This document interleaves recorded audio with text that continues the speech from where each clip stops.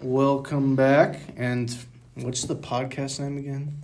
The Loneliness Epidemic. Here we go. So sorry. Anyways, the topic for today is the impact of technology and how it affects loneliness. So, I kidnapped Colin. He's gonna. Do you have any initial thoughts? Yeah, I guess to get started on the impact of technology and how it's affected loneliness.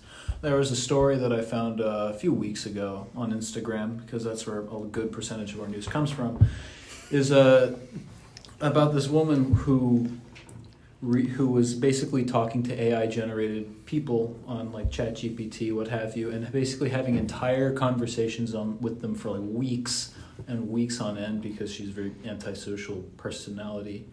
And so it just, with that, because she wasn't having those actual human relationships and was depending upon AI essentially to communicate and have a relationship with, she felt horrible about herself.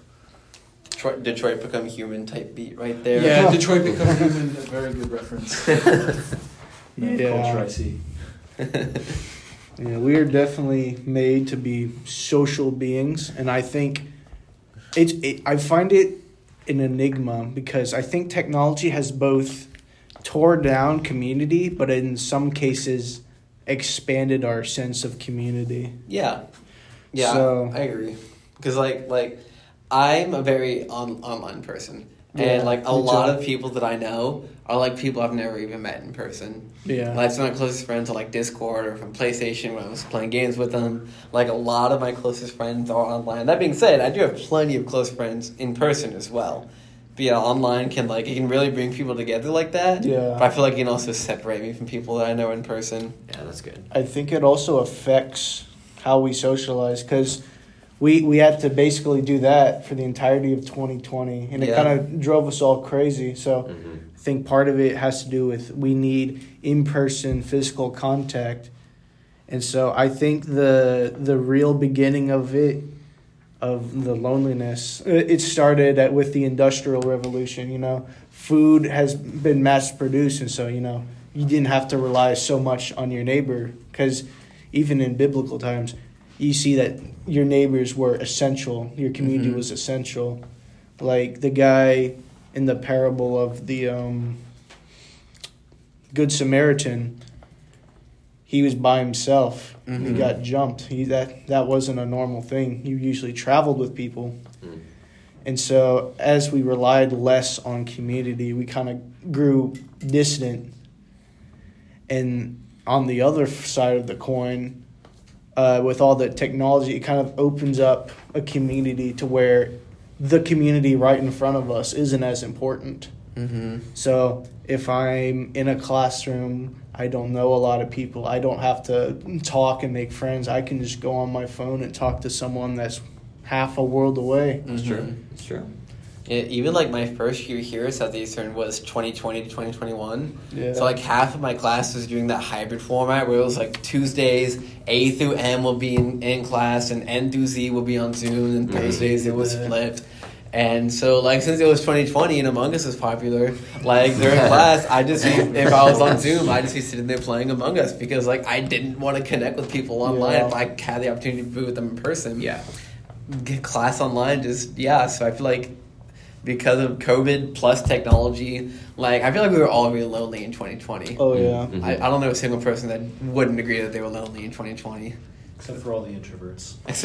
No. I was introverted, and I was especially lonely during that time, because as introverted as I am, I have my limits, and they definitely passed that. But I think I discovered something that kind of helps with that.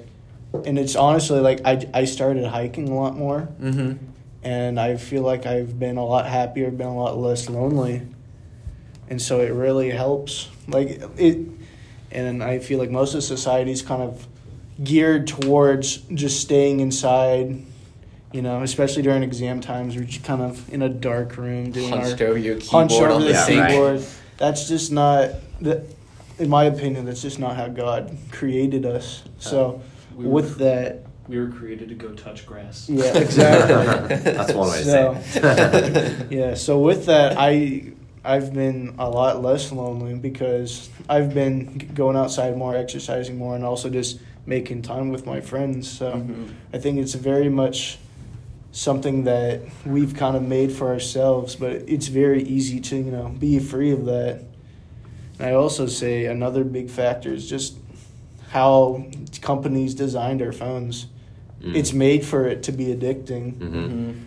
And we got addicted to it. No, for sure. Especially like at night. Like when I'm on TikTok late at night. You're just scrolling. You just scrolling, endless scrolling. Yeah, that's not on it. That's not coincidental. That's on purpose. Yeah. One thing I liked what you said, Robert, is even though you're introverted, you experience loneliness. I think today we have this perception that extroverts are, oh my gosh, they love people, and introverts are just, they don't want to be around people. Yeah. But even like a year like 2020, even introverts were experiencing this feeling of loneliness, this feeling of, oh my gosh, I need to be in contact with people, And I think it just speaks to the crucialness and the effectiveness of community, which is what our good friend Aaron's going to talk about in the next episode. So I love that you said that, Robert.